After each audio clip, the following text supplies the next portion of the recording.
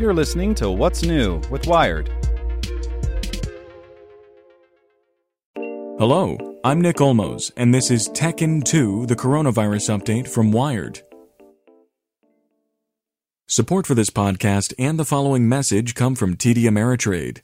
You can get smart with your investing with help from knowledgeable professionals, customizable tools, and education designed just for you at TD Ameritrade, where smart investors get smarter. The virus shows signs of change, states ease restrictions, and your pillows are no longer safe. Here's what you should know. As parts of China re-enter lockdown, experts worry that they may be seeing a mutated version of the virus that swept through the country at the beginning of the year. Haibo Chu, one of China's top critical care doctors, told state television that patients appear to be carrying the virus longer and taking more time to test negative. It may mean the virus is changing, making efforts to eradicate it more complicated. As the U.S. death toll surpasses 90,000, every state in the union has started to ease COVID-19 restrictions, leading experts to warn of a new surge of infections that is likely on the way.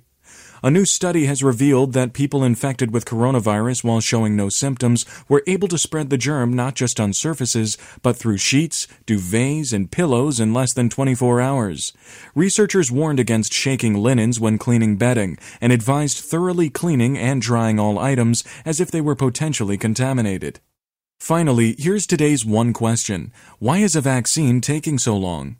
No one can say for sure when a COVID-19 vaccine might arrive, because vaccine development is broken into several stages, each with a highly variable timeline. But here's a comparison, says Dr. Seema Yasmin, director of the Stanford Health Communication Initiative. The fastest vaccine we previously developed was for mumps, and that took 4 years to develop. And typically it takes 10 to 15 years to develop a vaccine, so 12 to 18 months would be record-breaking. Want more news you can use? Sign up for the Tekken 2 newsletter at wired.com/TT.